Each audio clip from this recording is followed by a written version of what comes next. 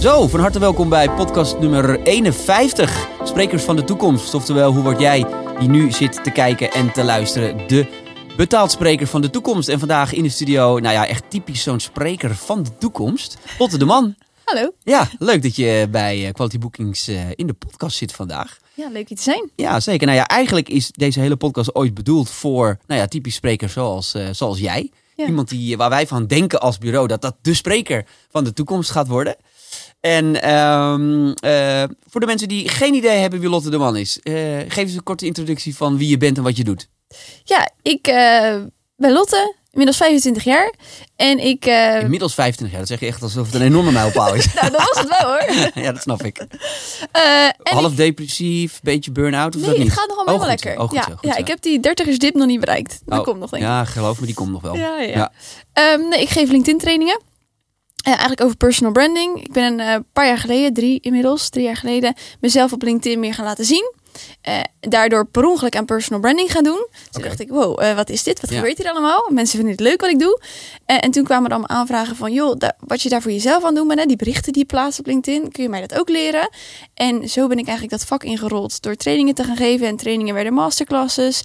En toen stond ik ineens op podia te praten over personal branding. Ja, zo snel kan het lopen. Want eigenlijk wel een gekke keuze. Want je zou eerder zeggen van iemand van jouw leeftijd dat je misschien veel meer je interesse op Instagram of TikTok, misschien op YouTube zou liggen. Ja. Maar jij kiest er dan als jong iemand voor om je helemaal te focussen op LinkedIn. Ja, dat is saaie platform. Ja, dat saaie platform voor al die zakelijke saaie mensen. Maar hoe is dat dan LinkedIn dan zo op jouw pad gekomen en waarom heb je daarvoor gekozen? Nou, de reden dat ik überhaupt mezelf ging profileren online was wel met een zakelijke mindset. Ik wilde geen influencer worden, dat was nooit het doel. En ik wilde gewoon meer autoriteit krijgen op mijn vakgebied. Ja. Ik was gewoon content marketeer.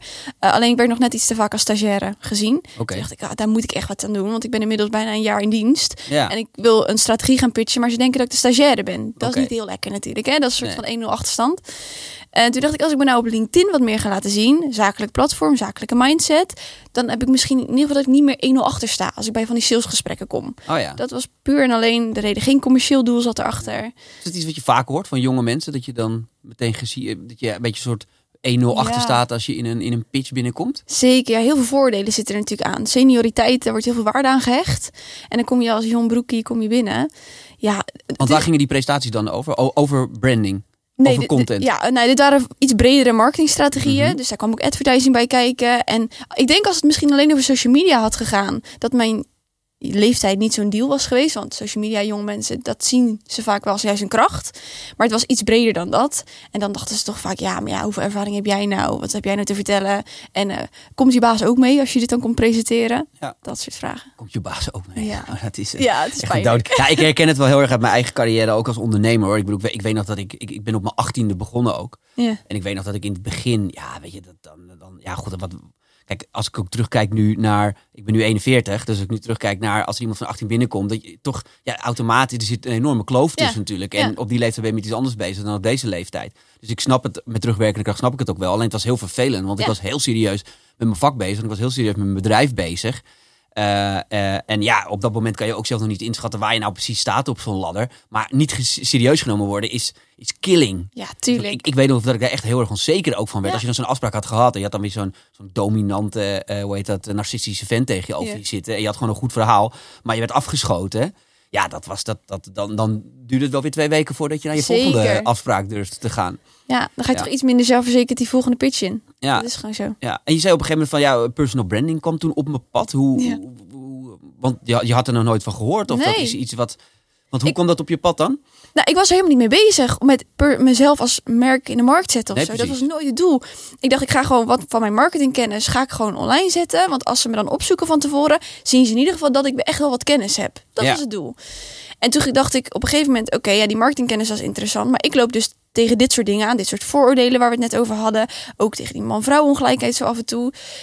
Ik ga er gewoon eens een post over plaatsen. Want als het mij dwars zit, zit het andere vast ook dwars. En wie weet kan ik iemand mee helpen. Ja, dus eigenlijk heb je volgers, om het zo maar te zeggen, van LinkedIn meegenomen in je eigen ontdekkingsreis. Precies. Op het gebied van personal branding. Ja, en als we het hebben over volgers, dat waren 200 mensen hoor. Dat waren mijn moeder, mijn tante en wat mensen uit de studententijd. Ja, dat waren mijn volgers. Het altijd natuurlijk. Precies. Ja.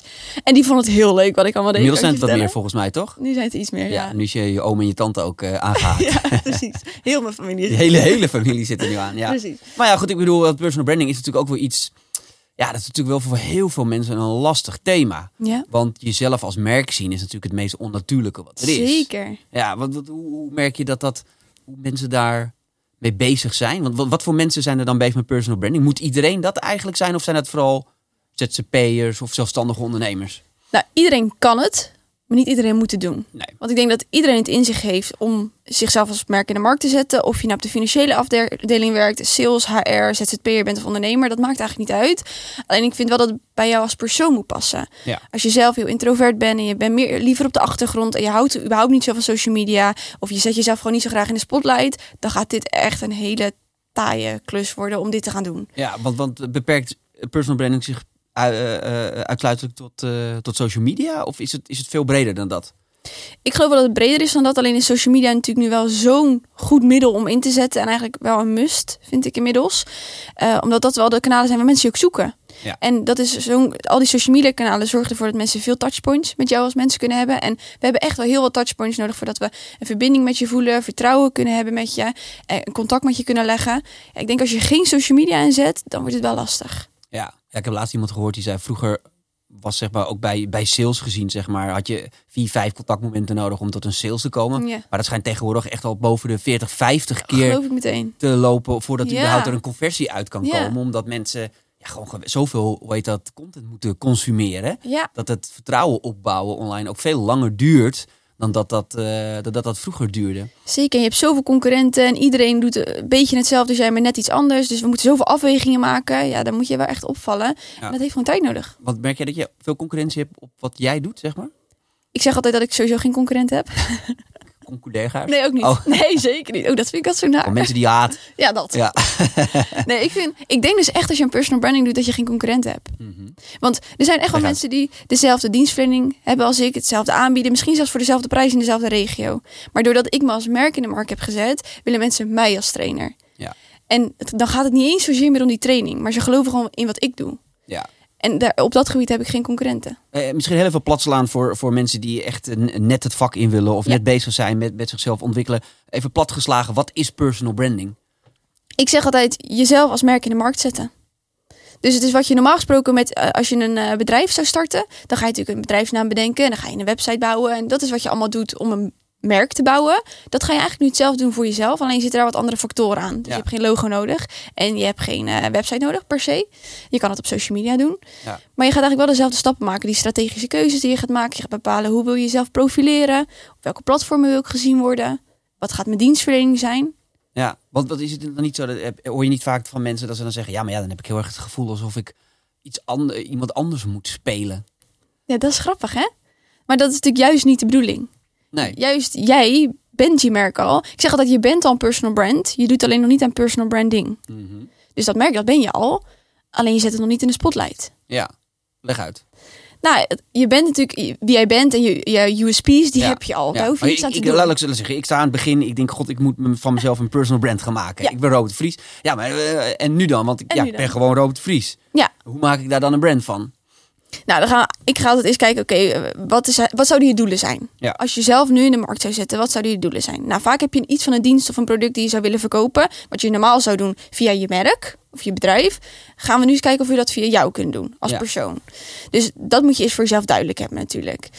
Dan zeg ik altijd, oké, zorg dat je focus hebt. Ja. Wie is je doelgroep? Wat is je doel? En wat is je niche? Ja. Dus je doelgroep ga je bepalen. En je doelgroep van je dienstverlening hoeft niet de doelgroep van je personal brand te zijn. Want mijn LinkedIn trainingen die ik doe ik ook voor grote corporates, doe ik voor 50-plussers, doe ik voor iedereen. Ja. Mogen we me afnemen, maar mijn doelgroep zijn eigenlijk de young professionals. Ja. Dus dat is waar ik me volledig op focus. Maar maken dan, als je dat dan voor grote corporates doet en je staat daar voor, laten we zeggen, 20 young professionals, gaan die dan allemaal voor zichzelf onafhankelijke doelen maken? Of moet dat allemaal aansluiten bij de corporate doelstelling, zeg maar? Ja, we hebben vaak de corporate doelstellingen wel centraal staan. Dus we weten wel, bijvoorbeeld we hebben wervingsvraagstukken of salesvraagstukken. Die staan er gewoon. Maar je hebt als persoon ook gewoon doelen die je natuurlijk hebt. En die mogen er ook zijn. En vaak zien we juist dat al die doelen samen weer leiden dat die het hoofddoel wel weer behalen. Ja, maar ik denk dat dit een heel moeilijk punt is. En ik denk dat en heel weinig bedrijven echt heel goed weten wat hun doelen zijn. Laat staan de mensen die ervoor werken. Ja. Merk je dat ook in de praktijk? Ja, dat merk ik wel. Ja. We moeten iets met LinkedIn. En dan komen ze bij mij. Ja. Dat is het vaak. Dus dan ga ik eerst altijd in gesprek met de marketeer of met de CEO. Dat is mij net een beetje de persoon met wie ik contact heb. Om dat echt wel eerst heel concreet te maken. Maar waarvoor gaan we dit doen dan? Want wanneer is het dan succesvol? Dat weet je ook niet als er geen doelen zijn. Nee. En vaak komen we er dan wel achter. Wat wil je nou eigenlijk met LinkedIn? Is het voor naamsbekendheid? Is het voor sales? Is het voor werving? Laten we dat eens plat slaan. En waar ben je dan naar op zoek? En dan gaan we kijken, welke persoon hebben we dan eigenlijk nodig om dat doel te kunnen behalen? Ja. Dus dan gaan we eigenlijk allemaal poppetjes bouwen die dat doel weer kunnen ondersteunen. Ja. Nou ja, ik denk dat het heel waardevol is als je weet dat... want je merkt toch dat de meeste mensen op LinkedIn toch een beetje gluurders zijn, hè? Zeker. Ik denk vooral veel op social media dat mensen vooral aan het kijken zijn naar mensen die wel iets durven te plaatsen. Ja, absoluut. Toch? Dus maar ik kan me voorstellen als je, desnoods als je 500 man voor je hebt werken en iedereen is actief op LinkedIn, dat is natuurlijk heel waardevol. Ik weet bijvoorbeeld van AVAS, softwarebedrijf waar we veel mee samenwerken, die zetten dat heel actief in. Dus die motiveren echt dat iedereen, over het bedrijf ook over zichzelf, maar over dingen die je bezighoudt, communiceert. Dan heb je ineens wel, in plaats van een merk, heb je ineens 500 levens die over het merk aan het praten zijn. Dat is natuurlijk vele malen krachtiger dan alleen maar als jij als bedrijf aan het zenden bent. Het is alleen wel het gevaar vaak als er geen training aan vooraf is gegaan. Of als er gewoon het bedrijf zegt, joh, we moeten iets meer met LinkedIn. Ga even wat posten. Dan krijg je een soort van 500 wij van WC Eend adviseren WC Eend. Ja, dat iedereen het gaat reposten wat het bedrijf zet. Of kopiëren plakken. Ja, of ik ben zo trots dat ik bij dit en dit bedrijf mag werken. Want ik krijg zoveel ongelooflijk mooie kansen. Ja, nee, stop er alsjeblieft mee. Maar waar zit dan de nuance? Want uiteindelijk wil je het ergens als bedrijf wel controleren of zo. Of misschien ook wel niet, maar dan kan natuurlijk van alles online komen. Ja, dat kan. En dat vertrouwen moet je hebben in die mensen. Dus vaak kiezen ze ook wel de mensen uit waarin ze dat vertrouwen sowieso hebben. Dat ze daar gewoon goed mee omgaan met hoe ze zich gaan profileren. En moet je dat echt loslaten. En ik zeg ook juist heel erg tegen al die mensen die zich online gaan laten zien. Ga niet in iedere post benoemen bij welk bedrijf je werkt. En dat je zo blij bent dat je hier mag zijn. Nee. Ik zie echt wel bij welk bedrijf je werkt. Dat zie ik op je profiel, dat zie ik in je kopregel staan. Daar kom ik echt wel achter. Precies. Maar ga eerst eens waarde geven. Ja. Dat is waardoor jij waardevol voor mij bent op de tijdlijn. Waardoor ik jou wil gaan volgen. Ik je vaker voorbij zie komen. Ik af en toe eens je profiel bekijk. En dat bedrijf, dat onthoud ik wel. Ja, want als je continu alleen maar, dat zie je sommigen wel eens doen, alleen maar over een bedrijf vertellen. Dan op een gegeven moment denk je, nu weet ik het wel. Ja. Maar achter het bedrijf zit ook altijd een vak. En over een vak kan je natuurlijk een hele hoop vertellen. En de ene vindt dat wel interessant, de andere niet. Maar goed, zo bouw je natuurlijk uiteindelijk je following op. Zeker. Dus dan zeg jij, eigenlijk moet je dus dan gewoon meer kennisinhoudelijke artikelen plaatsen of zo? Ja, wij gaan altijd op zoek, wat is je functie? En vanuit die functie of je dienst die je levert, gaan we op zoek naar wie is je doelgroep. En als je die 2 scherp hebt, dan gaan we kijken wat zijn de pijnpunten van die doelgroep rondom jouw dienstverlening. Wat zijn de vraagstukken, aannames, belemmerende overtuiging die zij hebben. En die ga je oplossen. Oké, dus ik ben marketingmedewerker van een farmaceutisch bedrijf. Ik zeg maar even wat. Ja. Ik weet niet of die heel actief op social media zijn, farmaceutische bedrijven. Er zit heel veel regelgeving omheen. Ja, dus maar van een supermarktketen, weet ik veel wat. Ja. En dan ga je per functie ook kijken van, wat zijn dan de problematiek van jouw doelgroep ook weer. Want je moet wel op zoek gaan natuurlijk naar met wie zij willen communiceren. Ja, dus als je bijvoorbeeld nu kijkt, er zijn heel veel wervingsvraagstukken nu. Logisch in deze tijd. Ja. Dan gaan we kijken, maar naar wie ben je op zoek? Nou, naar deze en deze persoon. Die zit nu nog wel in een huidige functie. Want het zijn allemaal mensen die niet zoekend zijn. Dan gaan we kijken, wat zijn hun pijnpunten nu bij de huidige werkgever waar jullie nu een oplossing voor kunnen bieden. Dan gaan we die benadrukken, continu. Die pijnpunten. Zodat als ik het lees, dat ik voel, dat heb ik. Dat ervaar ik ook. Dat vind ik ook zo irritant. Of je gaat in op die belemmerende overtuigingen die er nu zijn. Overstappen naar een andere baan is heel risicovol. Dat je daarop gaat inspelen. Al die belemmerende overtuigingen ga je ontkrachten of bevestigen. Je schrijft natuurlijk niet. Ik zeg ook altijd, schrijf wat je doelgroep wil lezen, niet wat jij wil schrijven. Ja, maar op die manier wordt het natuurlijk heel persoonlijk. En dan voel ik nu al, als iedereen het in een bedrijf doet, dat natuurlijk, er komt er veel meer interessante content naar buiten. Dat alleen maar allemaal, we hebben zo'n fantastische fiets die we verkopen. En ik vind het helemaal mooi. Kijk, dit is wat ze doen, is heel waardegedreven. Maar als ze dan ook nog een persoonlijke twist aan kunnen geven, dus dat in die eerste alinea een persoonlijke anekdote staat, dat ze dat zelf hebben meegemaakt of in gesprek met iemand, dan wordt het ineens een echt verhaal. Ja. En dat storytelling is super belangrijk. Ja. Dan gaan we zo op verder. Heel even nog over dat doelen stellen. Want daar had je het net over. Van je moet een duidelijk doel voor ogen hebben. Hoe stel je een duidelijk doel? En ook bijvoorbeeld voor een ZZP'er of zo. Stel, ik ben beginnend. Weet ik veel. Ik geef lezingen over trainingen over over social media of whatever. Maakt mij verder niet zoveel uit wat het thema is. Maar meer, hoe stel je dan een helder doel voor jezelf? Want dat is best wel moeilijk. Dat is super moeilijk. Ja. En ik denk dat doelen op verschillende vlakken zijn. Je hebt sowieso een doel nodig om hier aan te beginnen. Dus mijn doel nu is autoriteit worden op het gebied van personal branding. Ja. Dat is waarom ik me profileer. Dat is de basis. Maar jij hebt het al heel helder, hè? Maar ik ontmoet ook heel veel mensen, zeker jonge mensen, die gewoon, ik wil beroemd worden of ik wil succesvol worden, ik wil veel geld verdienen. Die best wel vage doelstellingen hebben. Dat is lastig. Maar eigenlijk is wat jij nu al zegt, is al volgens mij de beste tip, is dat je het heel concreet moet maken. Zeker. Ja. Op de middelbare school of op de HBO zeggen ze altijd, je moet smart doelen stellen. Smart doelen stellen? Ja, toch een beetje international. Smart. Oh nee, daar gaan we. Nee, dat ze specifiek moeten zijn en meetbaar en realistisch.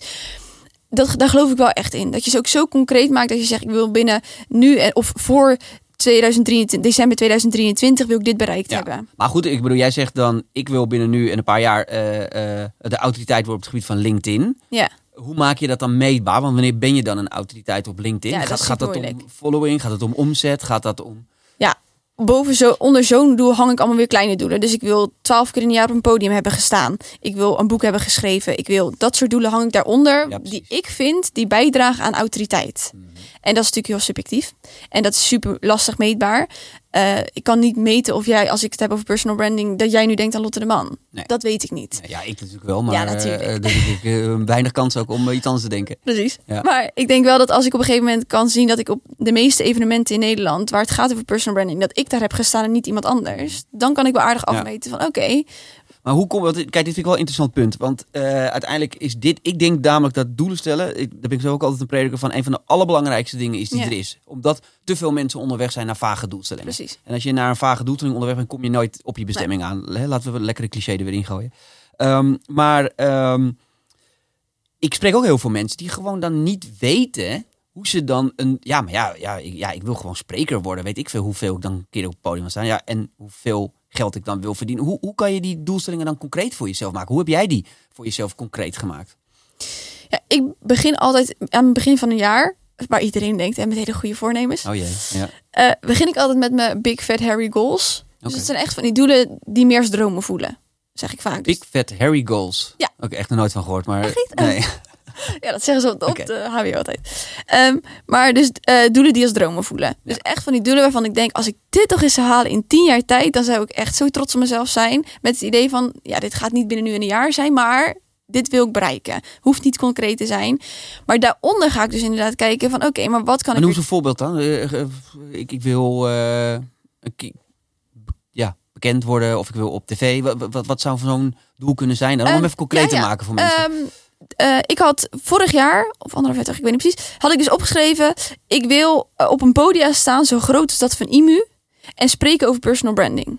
Dat voelde voor mij echt ver van mijn bed, want IMU is voor mij echt groot. Even voor de mensen, IMU-event, daar zitten ongeveer 800 man in de zaal. Groot congres over marketing. Dat is 3 dagen lang over marketing en dat is echt, bij mij stond het heel hoog op autoriteitsniveau, zeg maar.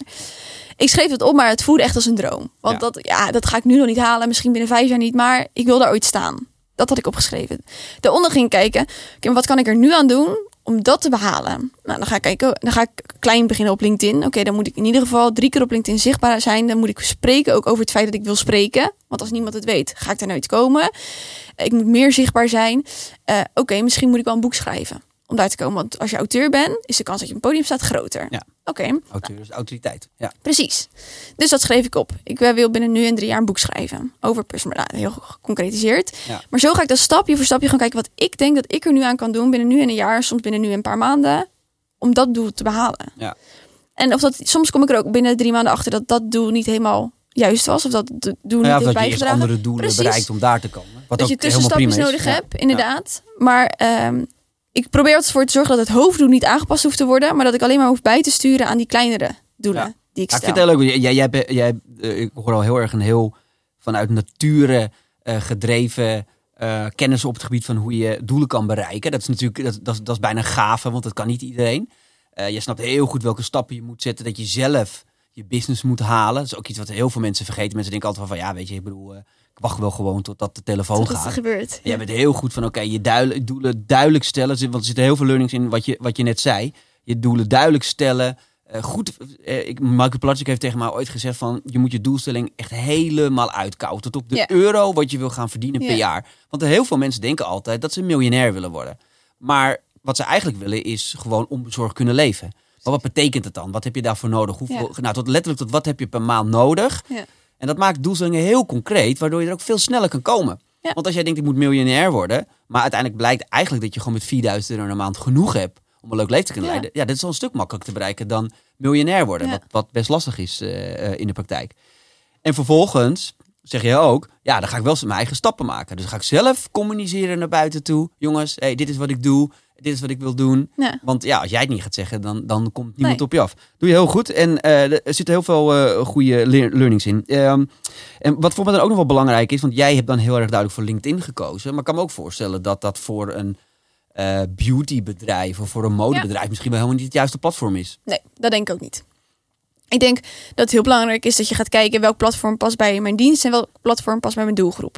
En vooral bij de mindset van mijn doelgroep. Ja. Want dezelfde doelgroep vind je op Facebook en Instagram en TikTok. Maar de mindset op TikTok is echt anders dan op Facebook. Ja. Dus dat je goed gaat kijken naar waar zijn ze naar op zoek als ze dan op dat platform zitten. Zitten ze te wachten op mijn boodschap? Ja. Dat is ook wel toffe van deze tijd. Is dat we tegenwoordig zoveel keuze hebben uit platformen. Tuurlijk, vroeger moest je het op Facebook doen. Ja. En LinkedIn, punt. Ja, of Twitter had je ook nog, hè, natuurlijk. Ja, Twitter. Hives. Oh ja, Hives zeker nog. Ja, dat bestaat niet meer, toch? Nee. Oké, dan ben ik nog wel een beetje op de hoogte. Maar maar zou je plat kunnen slaan of is dat te lastig om te zeggen van op welke platformen waar welk gedrag plaatsvindt, zeg maar? Of in ieder geval van welke doelgroep daar dan zit? En LinkedIn snap ik natuurlijk, dat is heel zakelijk. Ja. Nou, je ziet wel over het algemeen dat op TikTok veel meer entertainment gewaardeerd wordt. Oh ja. Dus het moet vooral heel erg lachen zijn en je moet sfeer creëren. En je kan op TikTok heel goed als bedrijf zijn en laten zien wat een tof bedrijf je bent. Je moet er niet heel veel kennis willen delen. Nee. Dat is het platform. Fun en inspiratie misschien. Precies. Het moet gewoon heel leuk zijn. Ik moet er snel voorbij kunnen scrollen en het eventjes misschien onthouden hebben of doorgestuurd hebben naar een vriend van moet je kijken hoe lachen het daar is. Dat is het een beetje. Instagram... Ik heb wel het gevoel dat het een beetje verzadigd aan het raken is. Ja. Het is zo uitgekoud inmiddels. En bijna wat mijn generatie had met Facebook. Dat op een gegeven moment je ouders alleen nog op Facebook zaten. Ja. Wordt nu Instagram een beetje... Daar, Zeker. Jullie generatie, ik denk nog één generatie misschien daarna. Die zegt, ja, maar mijn ouders zitten op Instagram. Daar ga ik echt niet meer op mijn moeder plaatst er foto's. Ja, grappig is dat. Ja, het zal echt nog wel een tijdje blijven. Hoor, want Instagram is nog steeds wel een mooi platform. Alleen ik weet niet of je business eruit halen... Ik denk dat het lastig is. Ik denk dat voor een kledingboutiekje die je net schetst of een sieradenmerk dat het echt nog goed kan, maar dan vooral in samenwerking met een influencer. Ik heb heel erg het idee dat Instagram meer een soort lokaal platform aan het worden is. Het leuke is als je bijvoorbeeld, ik zeg maar wat, een kapper bent in Almere. Precies. Om dan je volgers vanuit Almere, die kan je dan wel redelijk goed bereiken. Ook nog wel misschien een beetje betaald. Maar ik merk voor een bedrijf zoals wij die eigenlijk door heel Nederland werken, is Instagram ontzettend lastig. Ik vind het algoritme snap ik echt niks van. Ik vind bereik opbouwen heel lastig. En ik vind ook, zelfs als ik ga adverteren op Instagram, heb ik het idee dat ik gewoon alleen maar geld naar Instagram aan het brengen ben. Maar ik kan me voorstellen dat lokaal gezien misschien wat interessanter is of zo. Maar het kan ook een gevoel zijn. Ik heb geen idee of dat waar is. Nou, ik denk dat het vooral voor influencer marketing zit je er nog echt wel goed. Ja. Want de influencers hebben echt knijten veel bereik natuurlijk. Ja. En ik denk dat als je in plaats van geld stopt in die advertenties op Instagram, je product opstuurt naar die persoon of die uitnodigt voor een evenement van jullie en dat die daar een kort vlogje over maakt. Ik denk dat dat nog wel goed zou kunnen werken. Oh ja. Alleen, ik weet niet of je het bereik wat je hoopt te halen met je eigen profiel of je eigen account op Instagram, zou ik niet te veel van verwachten. Nee. En Facebook, is dat überhaupt? Of moeten we het lekker links laten liggen? Nou, mijn moeder zit daar in van die leuke groepjes en je zo. Moeder? Ja. Dus ik zou het zeker links laten liggen. Nou, ik denk dus als dat je doelgroep is, hè, die vrouwen van middelbare leeftijd. Laat het niet vergeten, er natuurlijk heel veel bedrijven tegenwoordig die zich ook op senioren richten. Hè? Dan zit je daar helemaal goed. Maar ik denk dat het allerbelangrijkste is dat je focus houdt. Je hoeft niet op ieder platform te zijn. Nee. Je hoeft niet op Instagram en TikTok en Snapchat en Facebook en LinkedIn te zijn. Mij lukt het niet om voor al die kanalen waardevolle content te maken. Nee. Dus ik kies ervoor om alleen op LinkedIn te zitten. Ja. Instagram is ook gewoon besloten. Als je voor privé. Als je mij wil volgen, dan weet je waar je moet zijn op LinkedIn. Ja, maar het is ook wel een goede learning. Want ik denk dat heel veel ondernemers daarmee struggelen. Zeker. Zeg maar. Dat ze denken van maar ik moet overal aanwezig zijn. Ja. Maar jij zegt dus gewoon, nee, kies gewoon het platform waar je doelgroep aanwezig is. En doe het daar gewoon heel erg goed. Ja. Ik denk dat het een hele goede is. Pilaren creëren voor je content. Dat is ook iets wat jij eerder hebt gezegd. Wat bedoel je daar precies mee? Nou, ik probeer in mijn content waar ik het heb over focus houden in platform, probeer ik ook focus te houden in hetgeen waar ik over praat. Dus ik kan natuurlijk praten over het feit dat ik marketingstrategieën creëer en dat ik iets van social media weet en dat ik af en toe videomarketing doe. En daar kan ik allemaal iets over vertellen, maar dat doe ik niet.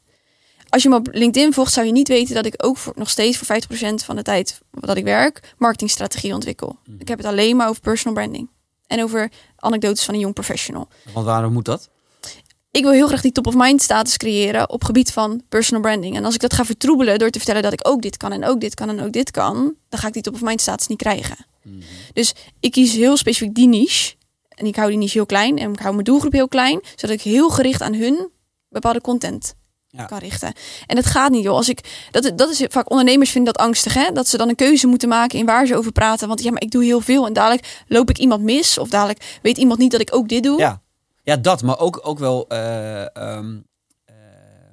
heb ik het idee dat als je, je heel erg op één ding focust, dat je op een gegeven moment gewoon begon niet meer weet waar je het over moet hebben op een gegeven moment. Want ik snap als je het over personal branding. Nou, ik denk dat ik daar, als ik mijn best zou doen, 20 posts over zou kunnen maken. Maar dan zou ik echt totaal creatieveloos zijn. Waar moet ik het weer over hebben? Val je dan niet ook heel veel in herhaling? Ik heb afgelopen week ging tellen hoeveel posts ik in de afgelopen 3 jaar heb geplaatst over personal branding. Het zijn er 244. Oké, dus iets meer dan 20. Het kan wel. Ja. Maar dan moet je wel heel creatief zijn. Want of in ieder geval, en dat is denk ik misschien ook wel een punt, dat je wel heel serieus daarmee om moet gaan. Want als je dat top of mind allemaal moet doen, dan kom je heel vaak tot dezelfde punten. Als ik over ondernemerschap moet praten, dan kom je op een gegeven moment, als je 20, 30 thema's hebt gehad, dan heb je het ondernemerschap wel platgeslagen, om het zo maar te zeggen. Nee, ik denk dat het vooral is slim omgaan met content. Dus die verliesaversie die we heel erg hebben als het over content gaat. We hebben nu iets waardevols te zeggen, dus dan gaan we dat in 1 bericht op LinkedIn plaatsen. Ik probeer dat soort dingen, dus deze podcast bijvoorbeeld, die knip ik op in allemaal kleine stukjes. Ja. Dus ik zorg dat ik... Mag mijn podcast niet opknippen? Zeker wel. Nee, maar dan haal je allemaal learnings uit. Ja. Dus uit dit gesprek alleen al hoor ik allemaal weer dingen dat ik denk, dan zou ik eens even kunnen schrijven. Maar dit wordt geen 1 post. Nee. Dit worden 10, 20 posts. Dus op die manier probeer ik allemaal onderwerpen zo klein te maken dat ik er in 3 alinea's tot de kern van mijn verhaal kan komen. En ik denk dat je op die manier naar content gaat kijken, dat je ook veel meer te vertellen hebt dan je nu denkt. Ja, want zit daar nog bepaalde regelen in? Want ik zie dat jij altijd best wel wat flinke teksten hebt op LinkedIn, zeg maar. Langer, ik doe meestal 3 zinnen en dan denk ik van, dan ben ik alweer blij dat ik 3 zinnen bedacht heb. Maar jij hebt best wel wat verhaal. Zitten daar nog regels of trucjes in? Is dat belangrijk, lange teksten? Of moet je korte teksten? Of hoe maak jij daar je keuzes in? Nou, ik vind dat ik in 3 zinnen bijvoorbeeld niet een heel waardevol bericht kan plaatsen. Ik heb gewoon meer nodig. Collega's zeggen ook dat ik heel veel woorden nodig heb om iets te vertellen. Ik weet niet of het zo is, hè? Want ik bedoel, voor hetzelfde geld... Nou, maar ik merk dat ik vind storytelling heel belangrijk in mijn berichten. En storytelling, daar heb je gewoon wat meer ruimte voor nodig. Ik wil een beetje context schetsen. Ik wil het probleem benadrukken. Ik wil het probleem nog even aandikken. Om dan een oplossing te bieden. Daar heb je iets meer ruimte voor nodig. En het is ook een stijl die ik heb ontwikkeld. Okay. Maar dat is niet, dat doe je niet omdat je weet dat dat beter scoort op LinkedIn? Niet per se. Die lengte. Nou, ik weet wel dat te lange berichten, dat zegt het algoritme ook van, mensen scrollen er gewoon voorbij. Mm-hmm. Als ik zie dat je zo'n tekst hebt geschreven van 8 alinea's. En dan nog kan uitklappen. Ja. Dat gaat me zoveel tijd kosten. En die tijdsinvestering heb je niet. Je hebt 8 seconden de tijd, aandachtspannen van iemand op social media is 8 seconden. Daar heb je, nee, dat gaat niet lukken, joh. Ja. Hou het kort en krachtig. Maar goed, dus wel weer aangepast aan je eigen doel. Zeker weten. Ja. Zeker weten. Mooi. Want als je dan gaat kijken naar hoe vaak je iets moet posten, zeg maar, een beetje het repeteren erin. Is daar iets over te zeggen? Moet je elke dag iets posten? Moet je elke week iets posten? 1 keer per maand? Het is wel weer afhankelijk van je doelen, natuurlijk. Ja. Als we kijken naar mijn doelen, dat een stukje autoriteit, top of mind worden, dan vind ik dat ik 2 tot 3 keer in de week moet posten. Oké. Want ik zie dat dat werkt. Ik zie dat mijn volgers een enorme piek doormaken, dat mijn profielbezoeken een piek doormaken. Dus dat probeer ik vol te houden. Als jij zegt, joh, ik wil gewoon dat als iemand op mijn profiel komt en dat ze zien dat ik iets te vertellen heb en dat daar het representatief is, dan kan je met 1 keer in de week, 2 keer in de maand, kom je ook een eind. Wat ik altijd merk op LinkedIn, maar misschien verzin ik dat hoor, maar ik merk altijd dat als ik dan een keer een post heb die het bijvoorbeeld goed doet, dat duurt op Instagram duurt dat ongeveer 2 uur. Ja. Dan heb je je hoogtepunt gehad. Maar bij LinkedIn kan het soms gewoon nog weken doorlopen. Ja, dat klopt. Maar dan heb ik wel het gevoel altijd dat alle dingen die ik daarna dan post. Dus ik zeg doe maandag een post, die gaat helemaal viral. En dan op woensdag en die donderdag kan ik net zo goed niet plaatsen. Want dan heb ik het idee, die komen niet aan. Nee, dat noemen we ook cannibalisme. Kijk, zie je, er is een woord voor. Dat wist ik niet, sorry. Ja. Je eet je eigen bereik op, namelijk. Ja, dat klopt. Niet. Ja. Maar dus als jij merkt dat een bericht het heel goed doet, laat ik het gaan. Dan laat je gewoon even een week Zeker, rusten. Oh, ja. Ja, zolang ik zie... Kijk, als er op een gegeven moment 1 like nog komt en nog een keer, dan weet ik het is klaar hoor. Dan kan je gewoon een nieuw bericht plaatsen. Maar als je net viral gaat, laat dat lekker uitlopen. Ja. En jouw berichten worden al best wel heel veel geliked. Ik zie altijd, jij hebt altijd 200-300 likes. Is bij jou gewoon standaard. Ja. Maar dan is het weer niet erg om 3 keer in de week te posten. Nee, ik denk dat zou ik ook nog niet viral noemen. Maar als ik zeg viral, dan zeg ik dat je wel meer dan 500.000 bereik hebt. Oh, ik vind het al heel viral als ik 40 likes... Nee, maar ik vind, standaard 200-300 likes vind ik wel veel al op een bericht, hoor. Dan heb je goede engagement, zoals dat heet. Er zijn heel veel Engelse termen aan vandaag. Oh, daar gaan we weer. Ja. Nee, ja, dat gemiddelde, dat is ook, dat probeer ik ook zo vast te houden. Maar dat gaat ook doordat ik zo consistent aanwezig ben. Zie je ook dat steeds... Waar ik ooit altijd 50 likes had, dacht ik zo, altijd 50 likes, lekker man. Dat ging toen naar 100, dat stijgt geleidelijk. Ja. En af en toe heb je zo'n uitschieter ineens van 2, 3, 4.000 likes. En dan hou je even je rust, een week. Ja. Oké. Wat voor tips zou je geven? Want ik spreek natuurlijk ontzettend veel sprekers. En bijna elke spreker worstelt met social media. Ja. En die zeggen ook, ja, maar weet je, ik heb er gewoon geen tijd voor. Ja. Dus, wat ik meestal hoor van mensen, ik heb gewoon geen tijd om... Want ja, het is zoveel werk om goede content te bedenken en filmpjes te knippen en te plakken. Wat voor tips zou je hebben voor sprekers, voor artiesten, voor ZZP'ers die vinden dat ze geen tijd hebben voor social media? Ja, dat vind ik sowieso onzin. Want je hebt er sowieso tijd voor. Je moet er tijd voor maken, dat zeker. Maar als je je doelen scherp hebt en als je weet waar je het voor doet, dan ga je die tijd er echt voor maken. Is het dan vaak een soort excuus dat ze het eigenlijk gewoon niet durven? Tuurlijk. Het is hartstikke spannend. Zeker als je het vanuit een persoonlijk profiel doet. Het is heel erg angstig om jezelf zo kwetsbaar op te stellen op social media. Ja. Mensen gaan er wat van vinden. En wat als ze het niet met me eens zijn, dat krijg je heel erg. Misschien moet je dan niet op een podium gaan staan trouwens. Nou, misschien niet. Als je daar last van hebt. Misschien is dat een goed graadmeter. Maar toch denk ik dat echt ook veel sprekers die op een podium het helemaal niet zo heel spannend vinden, op social het ineens heel eng vinden. Want de mensen die van ver daarbuiten, mensen op social media voelen ook geen drempel om natuurlijk knijterhard te vertellen wat ze van je vinden. Nou ja, vergeef je niet. Er zijn natuurlijk heel veel sprekers die op een podium staan, maar niet heel veel feedback krijgen. Ja, precies. Als jij gewoon mijn leeftijd en hoger bent, zeg maar, en je bent gewoon gewend om 3 keer per week op een podium te staan, je ding te doen en weer weg te gaan, waar op zich helemaal niks mis mee is het natuurlijk heel raar als ineens iedereen gaat reageren op wat je post. En mensen zijn echt hard hoor. Ze vinden dat je ook maar iets eventjes buiten de lijntjes gaat, of ze zijn maar een klein beetje niet met je eens, zo bam in je gezicht. Oh ja. Dat is wel natuurlijk. Wat merk je op social media dan dat je leeftijd niet tegen je werkt? Of merk je dat ook wel eens? Nee. Ik heb wat je zegt bij mijn pitches hoor ik wel. Komt je baas ook mee? Ja. Weet dat, maar heb je dan op LinkedIn niet? Ben je daar wat meer gelijkwaardiger of zo? Ik denk dat mensen het juist heel tof vinden daar. Ja. Omdat ze zagen dat het werd best wel een grijs platform, om het zo maar te zeggen. Het was echt vergrijzing. Het was allemaal een beetje dezelfde soort content. En nu komen er ineens wat jonge mensen die ineens ook waardevol zijn vanuit een heel ander perspectief, een hele andere invalshoek. Fris. Ja, mensen waarderen dat best wel. Ja. Leuk. Zeker leuk. Ja. Maar even terugpakken op die tijd. Ja. Als je 1 keer de tijd steekt, zeg 1 uur, in het bedenken van je onderwerpen. Nou, je noemt zelf net al, ik zou wel 30 onderwerpen kunnen bedenken over ondernemerschap. Mm-hmm. Ik denk dat het dubbele kan zijn minimaal, maar goed, maakt niet uit. Vast, ja. Die ga je 1 keer opschrijven. Daar moet je even 1 uur de tijd voor nemen. Dat klopt. Dat heeft even wat nodig. Daarna weet ik zeker dat je een post kan schrijven in 10 minuten. Ik doe het met alle trainees die ik training geef. Doen we dat soort challenges. En elke keer hou ik er een minuut af. En juist die tijdstuk werkt goed. Het werkt voor mij ook goed. Als ik ga zitten met mijn laptop op schoot en denk, nou, ik ga eens even een postje schrijven. Dan lukt het vaak niet. Ja. Want plan je het dan vooruit? Heb je al weken vooruit al je posten bedacht? Of? Ik hou wel altijd ruimte erin. Als me nu ineens iets hoog zit, of als me nu ineens iets te binnen schiet, vind ik dat tussendoor moet komen. Maar ik zorg wel dat er altijd een stuk of 10 posts wel klaarstaan die geplaatst kunnen worden. Anders dan wordt het te stressvol. Ja, precies. Als je 's ochtends wakker moet worden en ik moet nog een post bedenken. Nee, daar hou ik niet van. Dat is te zwaar. Ik heb laatst ergens gehoord, ik weet niet of je het weet hoor, maar ik denk, we zitten toch over het onderwerp te praten. Post jij dan jouw post via een planningssysteem? Of doe je dat? Want ik heb dus gehoord dat je, als je via Hootsuite of weet ik veel hoe die dingen allemaal heten, dat dan plant dat in je algoritme tegenwerkt. Of in je bereik. Ja, dat is software naar software. Ja. En dat is gewoon heel spamgevoelig. Dus LinkedIn heeft gewoon liever dat jij het authentiek plaatst binnen het platform. Want dan weet hij zeker dat jij als mens dat gewoon hebt geplaatst. En software naar software, dus ik waag het er niet op. Dus jij zet het gewoon in een Word-bestandje en dan...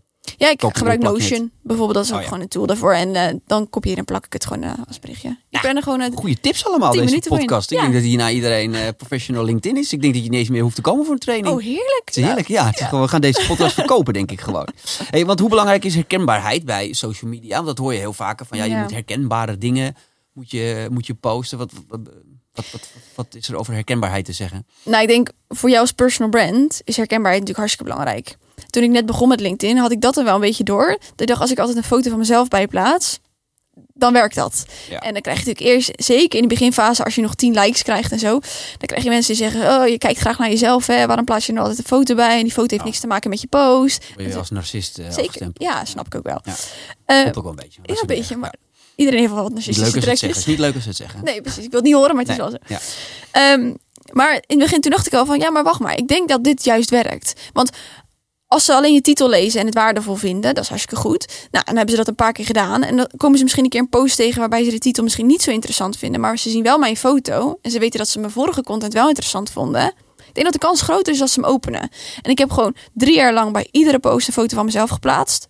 Hartstikke narcistisch inderdaad. Maar het heeft wel gewerkt. Toch maar een hele hoop foto's hebben ook. Zo, ja, ik heb een moeder die is fotograaf. Oh, dat is heel fijn. Dat helpt inderdaad, ja. Ja, en een vriendinnetje die is ook fotograaf, dus super fijn. Maar dat heeft wel echt ervoor gezorgd dat ik ook nu op straat wordt herkend met, hey, jij bent toch Lotte van LinkedIn? Oh ja. En dat is ook niet altijd leuk, niet als je in de kroeg staat op vrijdagavond. Is dat niet altijd wat je wil? Ja, kan natuurlijk, maar niet uit. Ja. Maar dat zorgt wel voor die herkenbaarheid, is echt onwijs belangrijk geweest. Maar dan ook met betrekking tot fotografie en video's en dat soort dingen. Hè? Hoe bepaal je wat een goede foto dan is of een goede video, zeg maar, om te delen als het om jezelf gaat? Ja, ik heb me daar ook nooit zo heel druk om gemaakt hoor. Want ik plaats de ene keer een foto vanuit de studio en de andere keer maak ik nu hier bijvoorbeeld een selfie hier en dan is dat ook leuk. Ja. En ik probeer juist heel erg de afwisseling te houden tussen dat perfecte plaatje en gewoon de echte wereld. Want ik zit er niet altijd bij in een jurkje en mijn haar en een krul. Af en toe zit je ook gewoon op kantoor met je bril op. Mag ook gewoon geplaatst worden. Ja. En juist die combi vind ik heel erg leuk.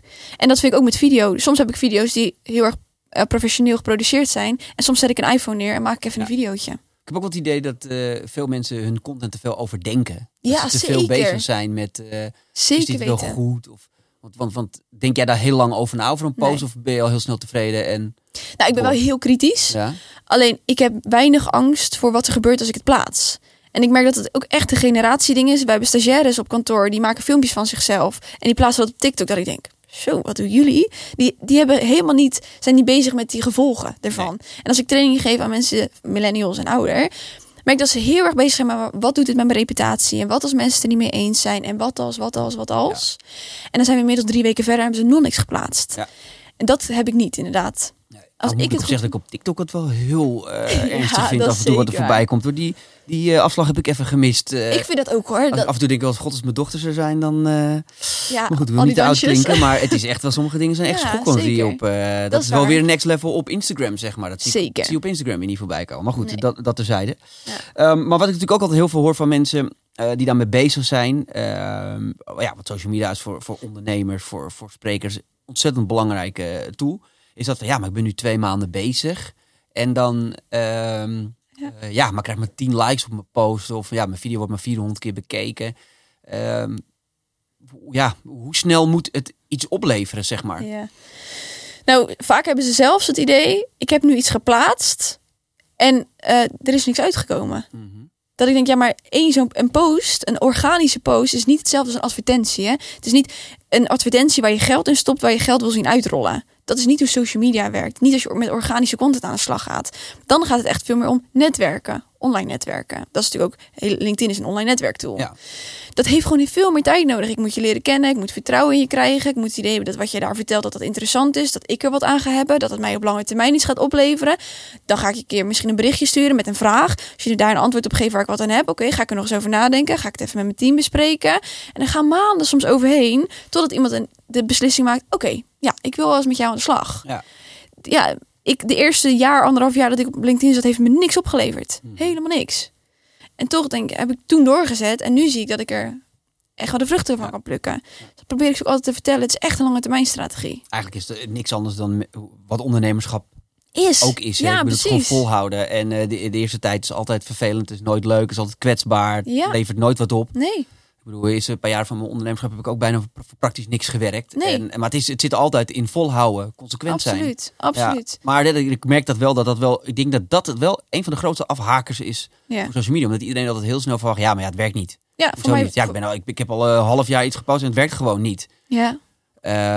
Maar daar moet je heel erg geloven. Ja, je moet gewoon zo geloven in wat je aan het doen bent. Ja. En ik weet niet waar ik af en toe die bravoure vandaan haalde dat het ging werken. Want soms als ik terugkijk, denk ik had al lang gestopt geweest als ik nu terugkijk. Ja. Maar toch had ik ergens het gevoel van, ja, maar hier zit iets in. Ja. En als je dat voor jezelf gewoon volhoudt en weet van, ja, maar als ik nu even volhoud en nog een weekje, dan gaat het vanzelf. Ja, bij jou geeft gewoon eens 2 jaar. Ja. Toch? Ik bedoel, Precies. Als je er in de basis al niet in gelooft, dan gaat het sowieso niet werken. Maar als je erin gelooft, moet het gewoon volhouden. Precies. Met alles. Hey, hoe heet dat? Want ik hoor altijd, de interactie is de key. Hè? Dat de interactie ontstaat tussen jou en je volgers, om het zo maar even te zeggen. Hoe creëer jij interactie en is dat überhaupt belangrijk? Ja, dat is heel belangrijk. Dat is waar ik het altijd weer terug vertaal naar offline netwerken. Daar ga je ook niet op een offline netwerkevent staan praten. En als iemand jou dan een vraag stelt, niet meer reageren, toch? Nee. Het hele idee daarvan. Hangt er vanaf wie het is. Maar zeker, af en toe draai je gewoon om, de ballen. Ja, later, ja. Maar het idee daarvan is wel dat je gesprekken met elkaar voert. En dat je elkaar leert kennen. En dat je weet van, oké, volgens mij zit daar die pijn bij die persoon. Of daar heeft hij volgens mij een vraagstuk. Nou, dat soort gesprekken is precies hetzelfde online. Maar het is toch ontzettend veel werk. Als je op iedereen moet gaan reageren.